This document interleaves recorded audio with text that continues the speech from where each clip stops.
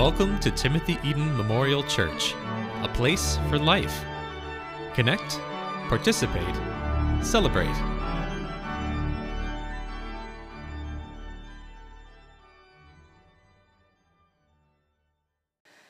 Oh, gracious and loving God, it is so great to be here on this wonderful Easter morning. We're so thankful to gather together.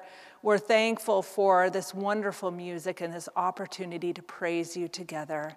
May your Holy Spirit move among us and inspire us with new life. And may the words of my mouth and the meditations of our hearts be acceptable in your sight. Oh God, you are our strength and you are our Redeemer.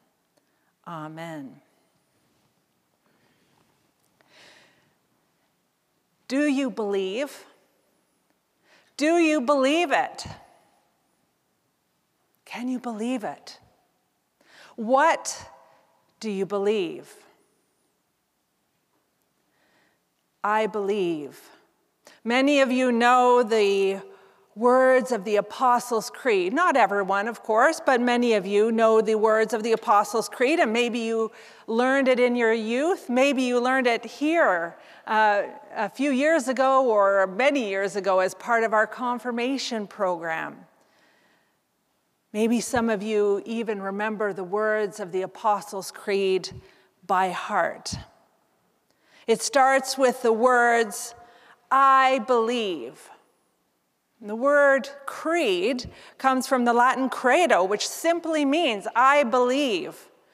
It is a bold statement of faith.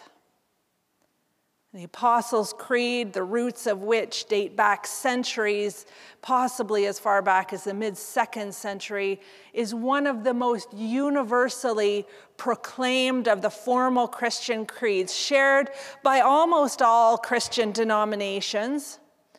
And when we say this creed, there's a sense that it binds us together with all Christians of all times, across the centuries, and all Christians living today throughout the world. Do you remember the words? I believe. I believe in God the Father Almighty, maker of heaven and earth. I believe in Jesus Christ, his only Son, our Lord, who was conceived by the Holy Spirit, born of the Virgin Mary, suffered under Pontius Pilate, was crucified, died, and was buried. He descended to the dead.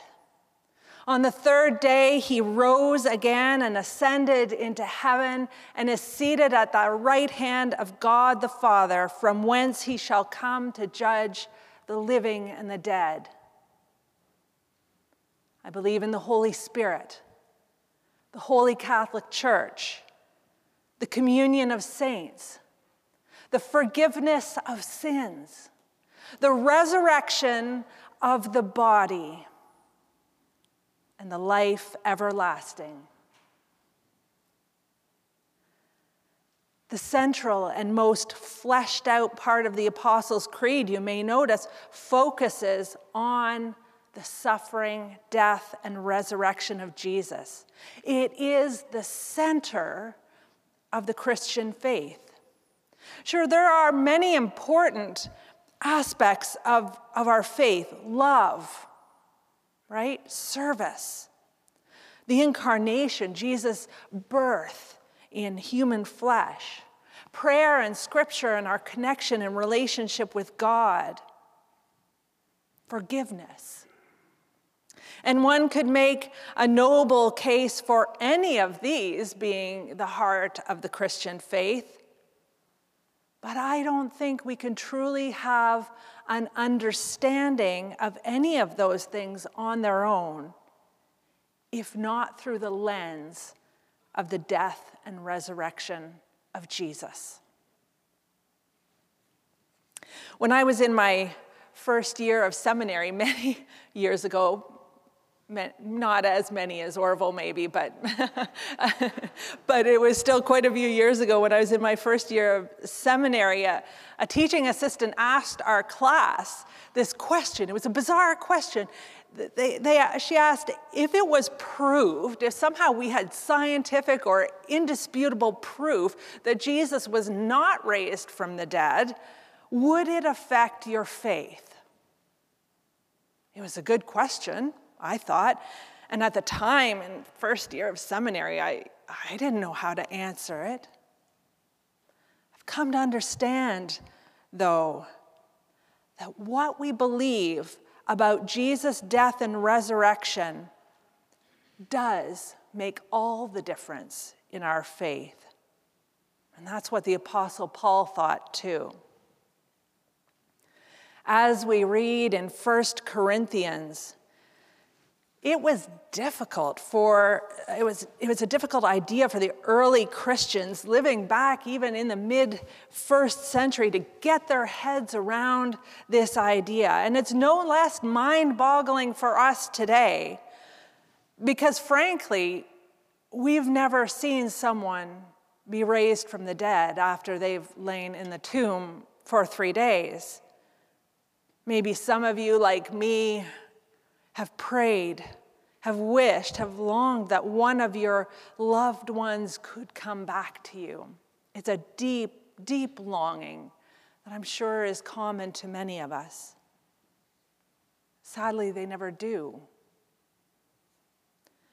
The foundational affirmation of the Christian faith, though, is that as hard as it is to believe, and as impossible as it is to understand, Jesus died and was buried. And on the third day, God the Father raised him back up from the dead. Do you believe?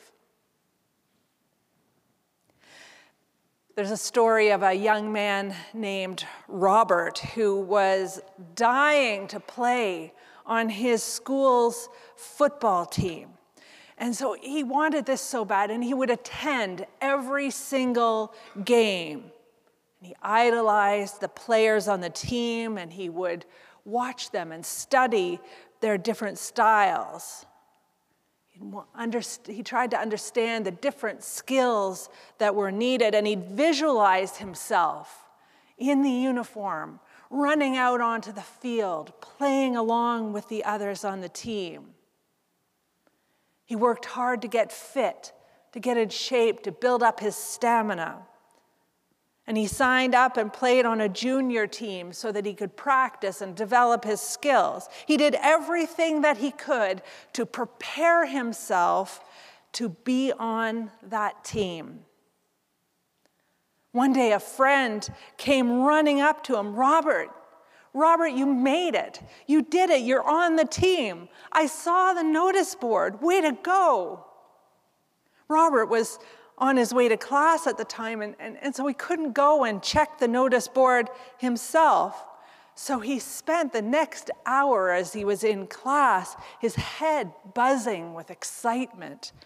It had happened. It had really happened. This was going to change everything. It was going to change his life. As he came out of his class, he whispered to another friend, I made it. I made the team. Sam saw it on the notice board. His friend gave him a bemused look. Ha! Impossible. They never put up the team list this early in the week. They never do that. Sam must have been pulling your leg. They just wouldn't do that. It just doesn't happen that way. Robert was bewildered. Why would Sam say it if he hadn't actually seen it? Maybe, he thought, maybe something different happened this time. The Apostle Paul wrote this letter to the Corinthians, a part of which Orville read for us this morning, because the Corinthian Christians were being ridiculed. They were being mocked for believing in the resurrection of Jesus. They had heard the news from eyewitnesses, And they believed it. They believed it. But there were others who didn't. There were others who didn't believe it, and they mocked the Christians even for their belief. Resurrection after 3 days? Things just don't happen that way. We're still hearing the same thing today, aren't we? Resurrection doesn't happen. It can't happen, and it didn't happen, and it won't happen. It's an analogy. It's wishful thinking. It can actually feel awkward for us now in our scientific age and this time post-Enlightenment era to say, well, I don't know how it happened. I just believe that God is able to do what God will do, and that God did something different with Jesus. There are even Christian groups who, in an attempt to avoid that awkwardness of the resurrection, will try to work around it. They'll find ways around it, teaching that when the early apostles said that Jesus was resurrected from the dead, what they really meant is God's cause continues. Or maybe some of the apostles meant, well, I still regard Jesus as my teacher and leader. Except that 11 out of the 12 apostles were killed for their belief in the resurrection of Jesus. They were killed for their belief that Jesus is Lord. And I don't know about you, but I would not be willing to die for an analogy. They saw it. They believed it. And those who heard the news believed it too. Those other ideas work fine if Jesus was simply one guru among many that you could choose to learn from or not, or if Christianity was simply an admirable set of ethical rules to live by. But the gospel, which Paul and all the other apostles announced, was not that Jesus' cause would continue even though he was dead. It was that Jesus was and still is the Messiah, the anointed one of God, and hence the world's true Lord and King. He wouldn't be the Messiah according to anyone's definition of the term if he was dead. So he must be alive, and what this meant is that there is now a king who is superior to David, a king who is over and above Caesar, a king at whose name every knee in heaven and on earth and under the earth would bow.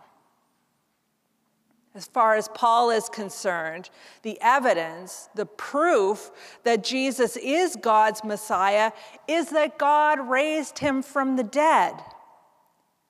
We can know that Jesus is the King of Kings because God vindicated him. They tried to kill God's chosen one, but God is stronger than death. If we don't believe in the resurrection of Jesus, then he was nothing more than a good guy who got a bad rap. If God did raise him, well, that changes everything. First of all, it changes how we live our lives, who we are, how we see ourselves, how we see the world around us. How do we live in the here and now? How does it affect your day-to-day life to know that Jesus died and was raised again so that physical death will not be the end of your life? Well, I can tell you, if you're kind of meh about the idea, then it might not make any difference as to how you live your life. But if you think it's absolutely amazing and you love Jesus for doing that, then it might cause you to take a look at things a bit differently, a bit more closely. It might cause you to look at your life a bit more closely. That's how it affected William Wilberforce, a name that probably most of you know, many of you anyway, would know. William Wilberforce was one of the most beautiful examples of how faith can change a person and change a life and change the world because of it. Wilberforce was born in 1759 in Hull, England. And he was born the privileged son of a wealthy merchant, and that's how he lived. As a youth, he lived an extravagant life, a wayward life, and he often used his privilege and his father's wealth for personal gain and for personal advantage, often at the detriment of others. At the age of 25, however, Wilberforce met a group of Christians who led him to a deeper faith, a deeper belief in Christ, and this caused him to reevaluate his lifestyle. He went from living a self-centered life to leading a God-centered life. He was so transformed by his newfound faith in Jesus that he completely changed his ways of life and became a leading proponent of social reform in Great Britain, and one who impacted and affected the course of history throughout the world. Wilberforce's faith eventually led him to the doors of Thomas Clarkson, who was a leading abolitionist in Britain. Clarkson and others were campaigning for an end to the horrific British slave trade that ferried Africans out of their home, away from their families, out of their homeland, and off to what they called the New World. By this time, Wilberforce held a position in Parliament, so he had the ability to do something about this intolerable institution. Despite strong opposition on many sides from many different lobby groups, he introduced legislation to abolish the slave trade. And when it was defeated, he reintroduced it again and again and again for 18 years in succession. Over time, more and more people began to see his point and agree with him until finally, the Slave Trade Act was passed in British Parliament, which would eventually lead to the complete abolition of slavery throughout the British Empire. Wilberforce also made other important contributions to social reform, too, throughout his career and through his life. He supported missionary work in India. He led campaigns for better education for children. He devoted his life to serving the well-being of those in need. He died in July of 1833 at the age of 74, literally just a few days after slavery was finally and completely abolished in the British Empire. Believing in the power of the resurrected Jesus, William Wilberforce was given a second chance. Fortunately for the world, fortunately for us, he made the best of the opportunity that God had given to him. Jesus' death and resurrection means that in our lives too. We have second chances, and third, and fourth, and fifth, and so on. As many chances as we need to look at our lives and to turn ourselves to God and live lives with purpose and meaning. And not only does it change everything in this life, it changes how we live our lives in the face of death, how we live our lives in the face of our mortality, how we live our lives in the face of the death of those we love. Because of Jesus' resurrection, we have hope and we have peace, not only for this life, but also for the life to come. Because of Jesus' resurrection, we have reason to hope and to believe that death will not be the end of us. In Christ, we have spiritual life for eternity, even in the face of physical death. We are forgiven, renewed, and drawn into full communion with God. And on that day when each of us will be absent from the body, we will be present with the Lord.